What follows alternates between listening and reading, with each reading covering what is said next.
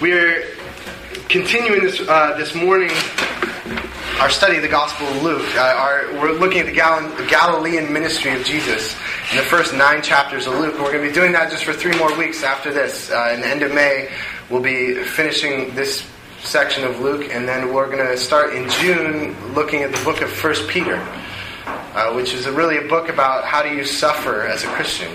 How do you go through trials as a Christian? It's really a profound book. But the passage that we're looking at today is in Luke chapter 8. And if you have a Bible, you can turn there. You can follow along in your bulletin. And this passage is really a masterpiece.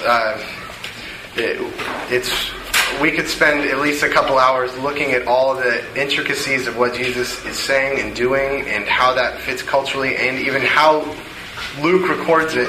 One of the kind of unique things about this is the only story in the book of Luke where Luke weaves together 2 stories. There's a story about a man whose daughter is dying, and a woman who's had a discharge of blood for 12 years. And they're kind of weaved together, and they have all these similarities. So I'm going to try to unpack some of them. I don't have 2 hours to go through it all, so we'll bring out some of those things. So let's pray, and then we'll read God's Word together.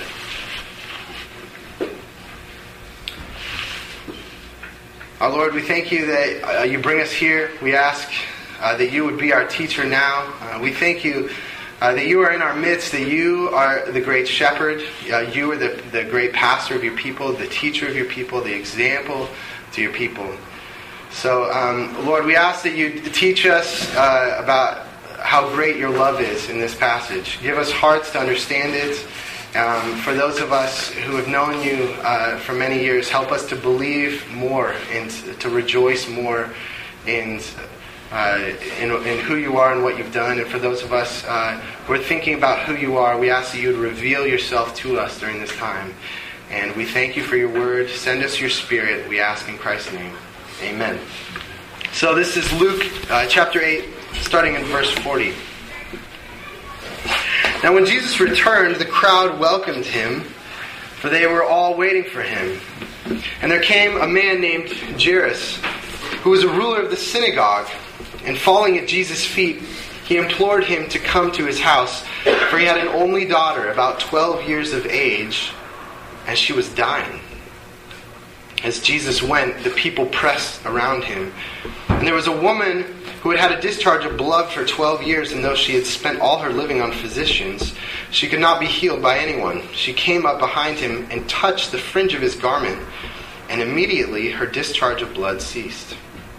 And Jesus said, "Who was it that touched me?" When all denied it, Peter said, "Master, the crowd surround you and are pressing in on you." But Jesus said, "Someone touched me, for I perceive the power has gone out from me."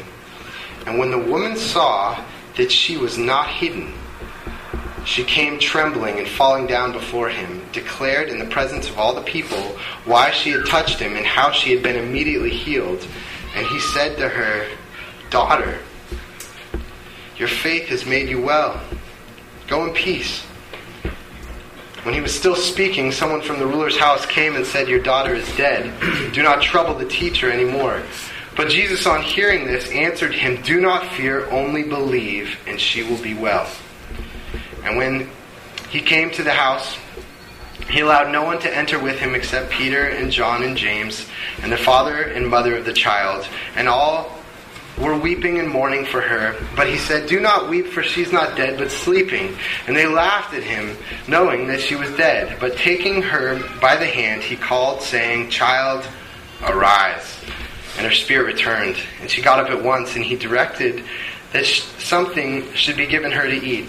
And her parents were amazed, but he charged them to tell no one what had happened. This is the word of the Lord, and it's for our good. Thanks be to God. So several years ago, a few friends of mine and I, we went to our friend's parents' house in Ellensburg to spend a weekend in Ellensburg and go to the rodeo and do cowboy things and stuff like that. And we, one of the things we did on, I think it was Saturday, I think it's the Yakima River is near Ellensburg, and there's a rock that you can jump off of into the river. So we went out there, and it's about a 15-foot rock, and we were jumping into the river, and I said to two of the guys, I said, actually Trevor was the fourth, but I didn't recommend he do this. We should all do a backflip off the rock. And I'll try one off this 15-foot rock if you're willing to try one. And so they said, I don't know, okay, fine, we'll do it. I said, I'll go first. You can see what the worst thing that can happen will happen to me. So I go up to the rock, and I'm not very athletic with my body, but I just kind of throw my body back, and I way over-rotate, and from 15 feet, I land on my side. But, it hurt a little bit, but I was okay. And so we get up, and the next guy goes, and he's much more athletic than I am, and he's never done a backflip in his life, and he's just like Mary Lou Retton, 10.0 perfect backflip into the water. So the third guy gets up, and he says, I don't know if this is a good idea. I don't want to do this. We said, we already did it. You have to. you agreed. If we do it, you have to do it. So he gets up. He's clearly very nervous, and he begins to throw himself back, and about 0.15 seconds later, he decides, I don't want to do this. But he's already horizontal above the river.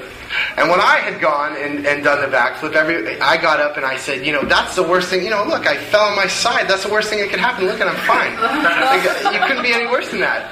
And so as soon as he gets back horizontal, and then he turns towards the water to try to correct. We're about 15 feet straight down. And we say, that was the worst thing. And so he quickly swims out, and his whole side is just these red dots of blood blisters, and clearly fear in the middle of a backflip is not a good idea. Now, we all know that that's what fear does, right? Fear freezes you up. It incapacitates you. You're not able to act. If you're going on a date and you're telling yourself the whole time, she's not going to like me, she's not going to like me, she won't like you. You won't be charming. You won't be witty. If you're doing a backflip and you say you're not going to make it, you won't make it. If you're, maybe one more example. If you're playing tennis, I play tennis, and if you are serving the ball and you picture the ball going into the net, the ball will go into the net. And if you picture it going in, it's a lot more likely it's going to go in. That's true, And that's the way the world works. And, I work that way in life. I think about setting goals for the church. Where are we going? We want to see where we're going, and that's true. But in our culture, we've taken that and we've written innumerable books that the solution to all your problems is to visualize yourself succeeding. See yourself doing it. If you can visualize, look, the tennis ball works. Well, apply that to all of life. And to some extent that's true. But one of the things that it doesn't take into consideration is that there are innumerable things in our life that we are utterly incompetent to handle. And there are tons of things that we're going to face that are completely out of our control. And so all the visualizing in the world will not change those things. That's the hard fact. And in fact, we also grow up in a culture that tells us from elementary school, you can be whoever you want to be. Shoot for the moon, and if you miss, you'll get the stars. Set your dreams however, as far as you want. You can be whoever you want to be. And so we think if I have my dreams high enough, anything can happen. I can visualize things. But there are a ton of things that we can't control. And what we have in this text is a man and a woman who find themselves faced with life circumstances that they have absolutely no control over. Here's a man with a dying daughter. His only daughter is 12 years old, is dying. And a woman who has done everything to get rid of a discharge of blood that she's had for 12 years. And nothing has worked. They are beyond their competence. There's nothing they can do. But what we see in both of them is something interesting. They neither freeze up with fear and do nothing, nor do they say, I look at themselves in the mirror, I can do it. If I visualize hard enough, my discharge of blood is going to get better. They don't do that either. They don't say, I'm strong, I'm confident, I can do it. They don't do that. They don't freeze up, or they don't say, I'm strong. They do something, a third option. Look at verse 41. And there came a man named Jairus, who was a ruler of the synagogue, and falling at Jesus' feet, he implored him to come to his house, for he had an only daughter about 12 years of age, and she was dying. He falls at Jesus' feet helpless. That's not freezing up and doing nothing, and that's not saying I'm confident. Look also at verse 47. And when the woman saw that she was not hidden, she came trembling, and falling down before him, declared in the presence of all the people why she had touched him. Falling down helpless. For both of these people, their response to life situations far beyond their control is to fall down empty-handed before Jesus and admit that he alone is the competent one. Jesus is the competent one. And what I want to explore kind of in this sermon as we go through this text is that I think actually this man and this woman are dealing with fairly typical fears.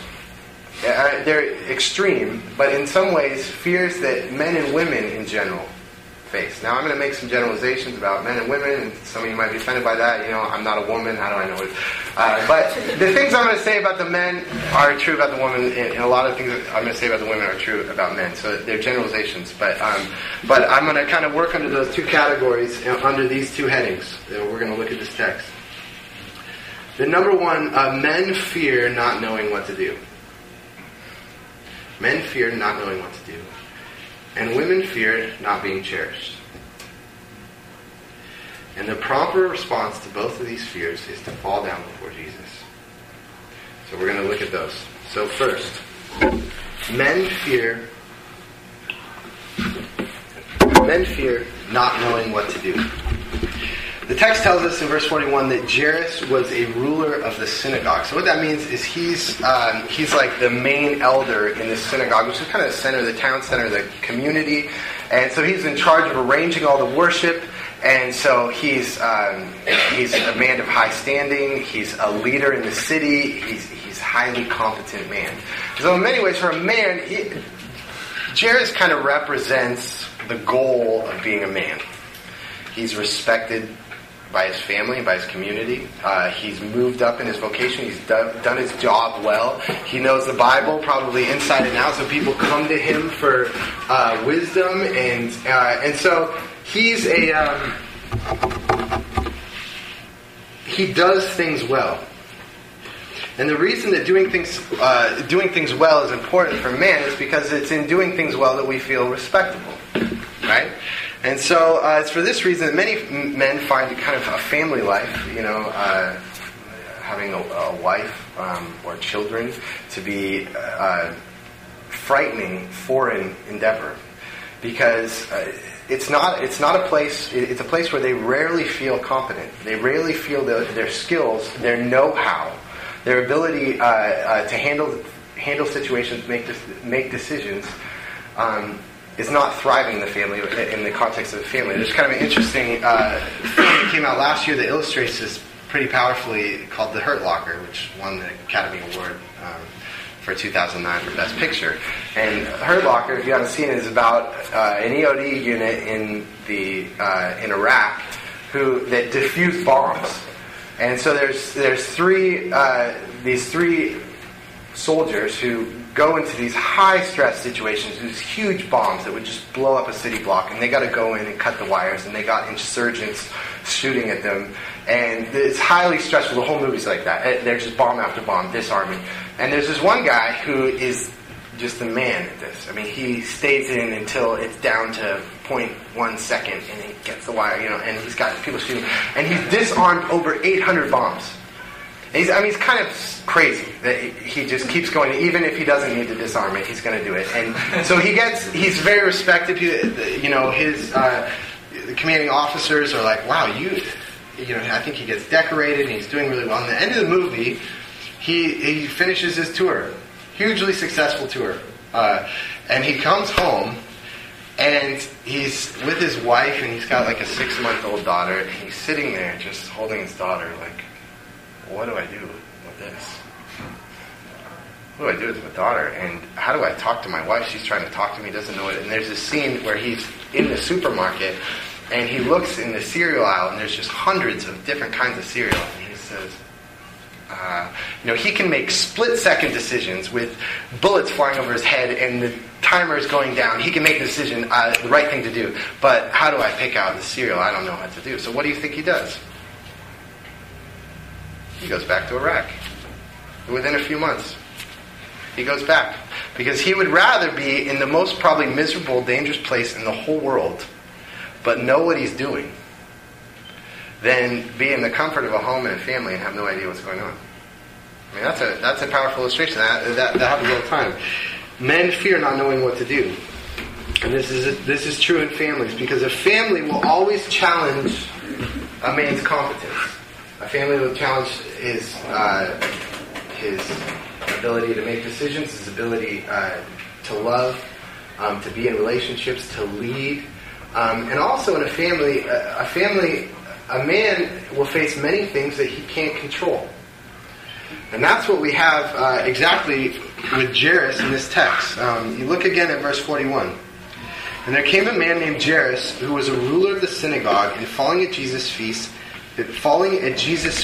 he implored him to come to his house. And then it's as if Luke kind of slows the narrative down and wants us to think real hard about verse 42. For he had an only daughter, about 12 years of age, and she was dying. Clearly, Jairus loves his daughter. This is his only daughter. And the fact that she's 12 years old, in their culture, what that means is she's coming to the age where she's going to be betrothed to be married. She's about to enter into the prime of her life. And so Jairus should be looking at his daughter and having visions of her wedding day, dressed beautifully, radiant, full of joy, coming into womanhood, and he should just be brimming over with pride about her. And soon she'd be coming to the age where she'd have children and give him grandchildren as his only daughter, and that he'd be looking forward to grandchildren. You know, Psalm 128, which is a kind of blessing about families for Jewish families, says this: "The Lord bless you from Zion. May you see the prosperity of Jerusalem all the days of your life. May you see your children's children. Peace be upon Israel." That's the blessing. May you see your children's children. And here's Jairus, and instead of having visions of his daughter's wedding day and visions of seeing his children's children, she's dying. And there's nothing that he can do about it. None of his synagogue ruler competence can handle this. And so what does he do? In the midst of fear of not knowing what to do, what does he do? Does he busy himself with synagogue duties? I don't know what to do. Let's organize another worship service, or let's do something. Let's study a Bible text. Let's find something to do. Get my mind out of that fear, that situation. No, he doesn't. He falls down at Jesus' feet, imploring him to come with him. What is he saying? He's saying, Jesus, I have no idea what to do. I'm lost. But I'm not going to walk away and ignore the pain and fear of this situation by doing something I know how to do. I'm not going to walk away from the fear and pain to do something I know how to do. I'm going to stay here. I'm going to believe that you are with me, and I'm going to believe that you are going to reveal yourself in the midst of this.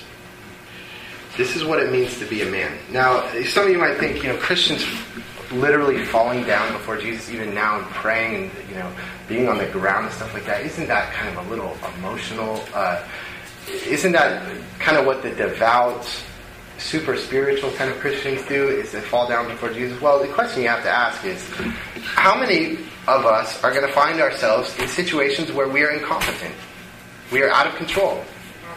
We have no say in what's going to happen. Our know-how won't work. How many of us, we're not God. So by definition, we're going to find ourselves in a lot of situations like that.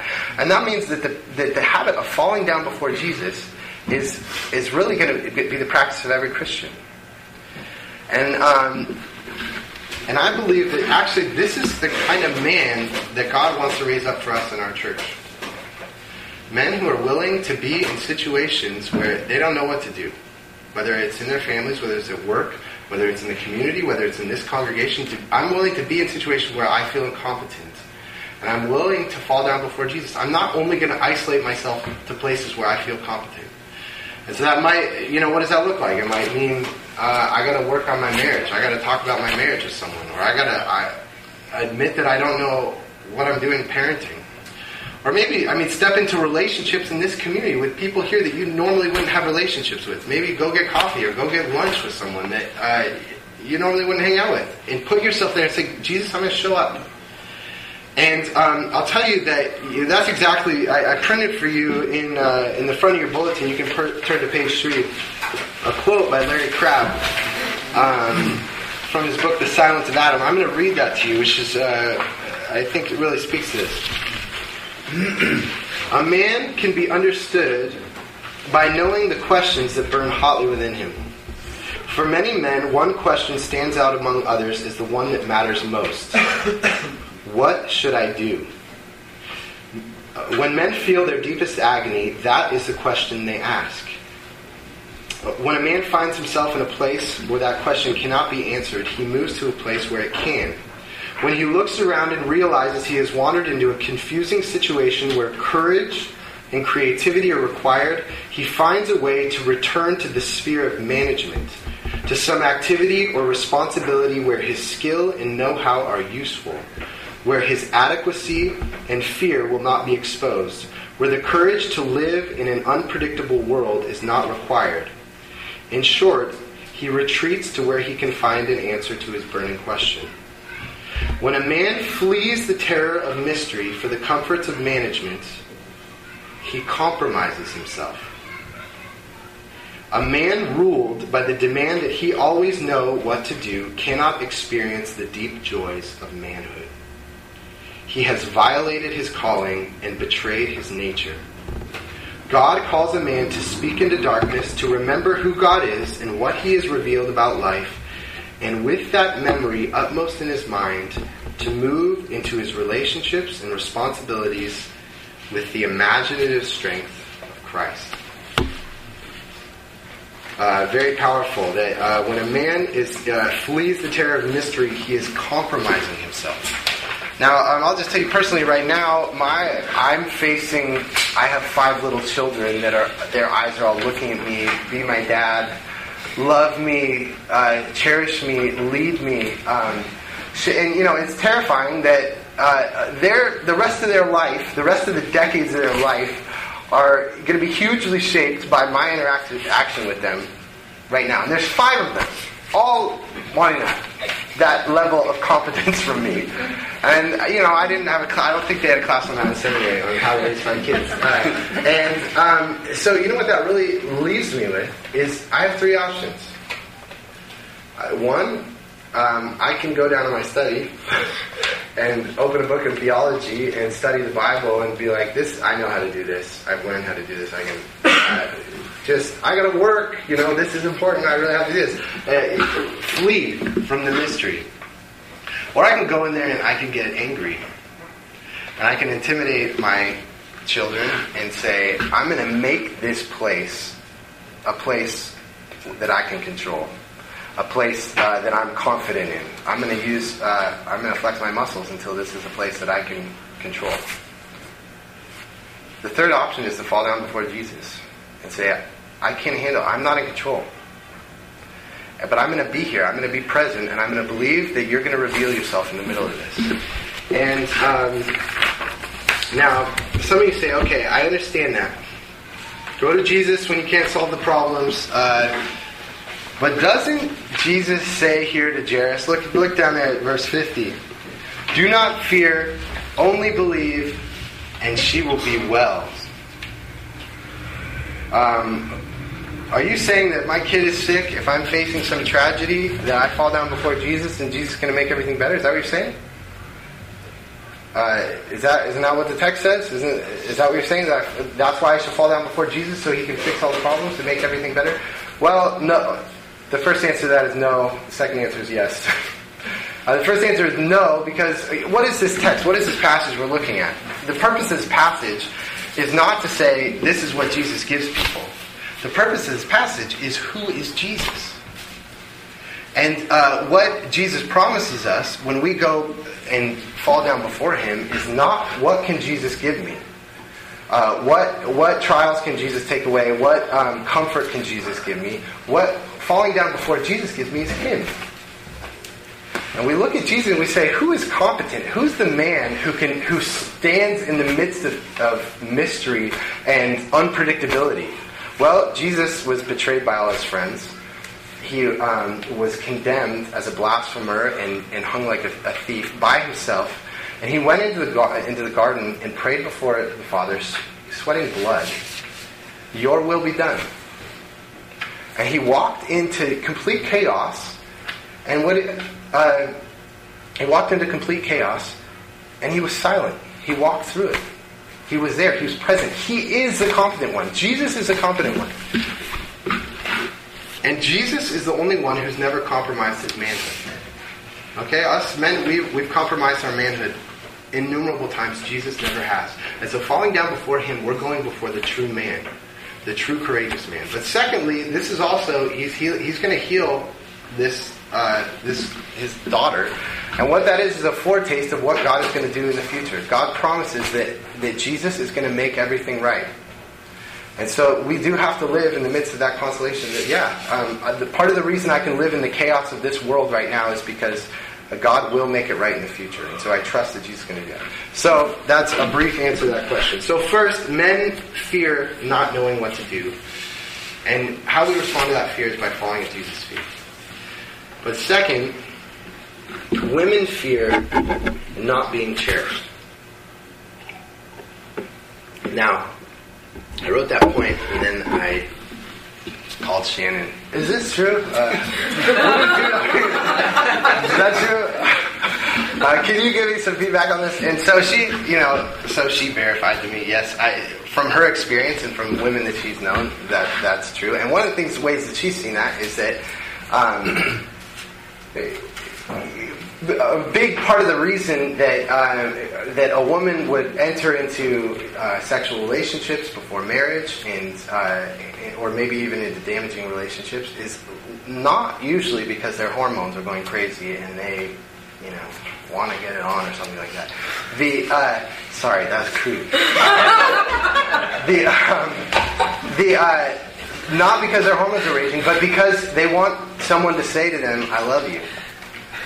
I cherish you." That's what they're looking for. It's not so much the physical, but really someone to say, "I choose you. Of everyone else, I chose you. I want to be with you." And so, and the Bible kind of says that thing too. In Paul's teaching on marriage, he says, "Husbands, love your wives, and wives, respect your husbands." Why does he say that? Well, husbands need respect. That's what we need. That's the thing that we're hungry for, is someone to respect us. And the gals are hungry for someone to love us, someone to cherish us. That's why Paul lays out those commands for us. So, in the same sense that living out of the fear of not knowing what to do will compromise a man's manhood. Living out of the fear of not being cherished will compromise a woman's womanhood. But the story of the woman in this passage gives us a kind of compelling alternative to living in that fear. So what we have here is Jairus comes to Jesus and he said, "Please, will you come heal my daughter?" And Jesus goes on his way, and there's all these crowds crowding around him. But Jesus is willing to be interrupted, right? It says in, look at verse 43. "And there was a woman who had a discharge of blood for 12 years. Now, in a Jewish community like this, a woman, would normally, in her kind of normal menstrual cycle, would have a week out of a month where she was going to have to be isolated from the community because she was ceremonially unclean from her, I should have planned that word. Okay. And so, but this woman, and so no one can, this woman has had a perpetual discharge of blood for 12 years. That means no one has come near her, touched her. She has had to live in the non-human space. And no one has touched her. No one's come near her. Do you think she feels cherished? And it says that she was so desperate that she had spent all her living on physicians, and she could not be healed by anyone. Now, some of the remedies for her condition in that day would have been take wine, mix in some rubber, and alum and garden crocuses, and drink it. She maybe drank rubber to try to take care of this condition. She desperately wants to get out of it. She's desperately been isolated from people. And so she's so desperate that she follows the crowds after Jesus, She manages to barely touch his garment, and she's healed. And then something very strange happens. Jesus has this crowd pressing all around him. He turns around and he says, "Who is the one who touched me?" Who is it? Now, I talk about C.S. Lewis quite a lot. I don't disagree with C.S. Lewis very often. I like him a lot. But this happens to be one point where I disagree with him, because C.S. Lewis would say that this passage shows Jesus' humanity. Look, Jesus didn't know everything.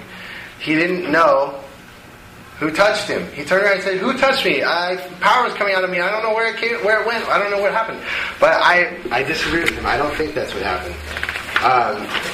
Look at verse 47. The woman... So Jesus turns around, "Who is the one who touched me?" And it says, the woman saw that she was not hidden. It was clear to her that Jesus knew exactly who touched her. So I think maybe the scene looks like something more like this. Jesus turns around, there's this crowd, this whole community is out there. And maybe he's looking her dead in the eye and said, "Who is the one who touched me?" And he's isolated, she's singling her out, and he wants to draw her out of the crowd. And it says that she comes trembling forward. And it's almost like it's this miniature judgment day. Her whole world is watching. All these people are watching, and she is coming forward, and she's standing before Jesus, awaiting a verdict. What is Jesus going to say to her? Because why is she trembling? She's unclean, and everyone knows she's unclean. They would never even touch her. And she, without permission, goes up to the teacher, the holy man, God's Messiah, and without permission just goes up and touches him to defile him. And so she's trembling. I've been told for the last 12 years not to do anything like that. And so she stands up, and here's her judgment. Possibly the most humiliating moment of her life, or the most redeeming moment of her life. And what does Jesus say to her? "Daughter. My sweet daughter." It's amazing. Jesus, this same word is the word that's used for Jairus' daughter. Jairus, who's his 12-year-old daughter, who he loves, who he's pleading for, he's agonizing over. Jesus says, "You see how Jairus loves his daughter and is agonizing over her? I'm agonizing over you. You're my daughter, and your faith has made you well." He embraces her. And what that shows... is that Jesus has singled her out from the crowd, and he loves her as an individual.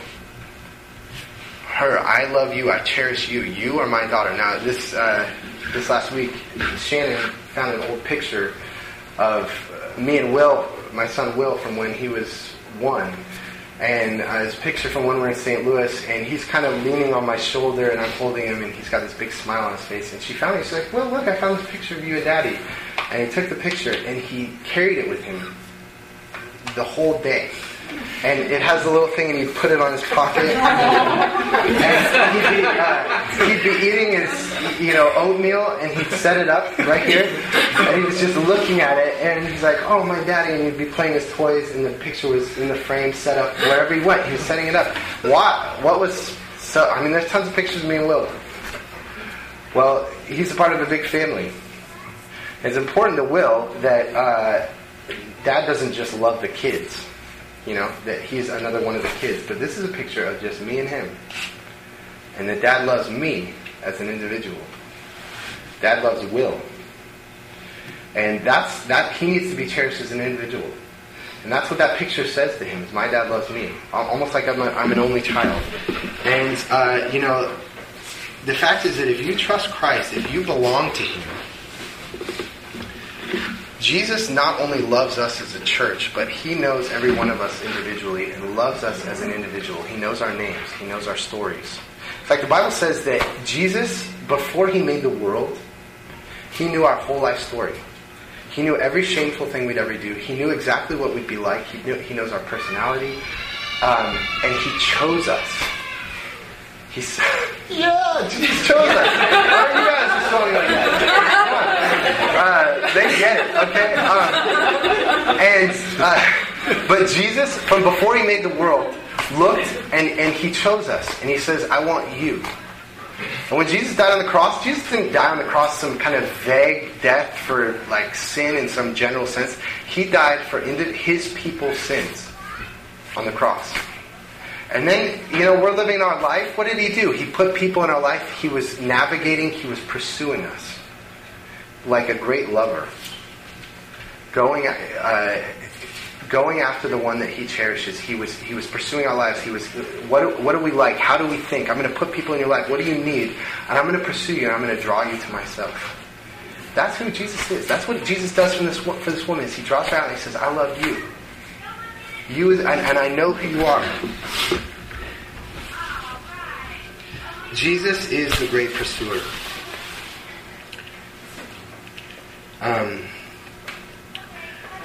What lengths has any man gone to pursue a woman compared to the lengths that Jesus has gone to pursue each one of us individually? And what this woman shows us is that in the midst of the fear of not being cherished, we need to learn to fall down before Jesus. As a woman, to not compromise womanhood, just like a man not compromising his manhood, needs to fall down before Jesus instead of fear not knowing what to do. A woman, fall down before Jesus and be cherished by him. That's our Lord. Let's pray together. Our Lord Jesus, we thank you for the lengths that you've gone for us. We thank you that you are the competent one. You are the one who pursues us. You are the one who is faithful in the midst of chaos and doesn't flee mystery but trusts God. Lord, make us more like you. Draw us near to you and teach us that we might learn to fall down before you and believe and have that kind of faith. Now, Lord, we respond to you with an offering that all that we have belongs to you, and all that we have has come as a gift from your hand. So we ask that you would receive it and use it for your glory. We ask in Jesus' name. Amen.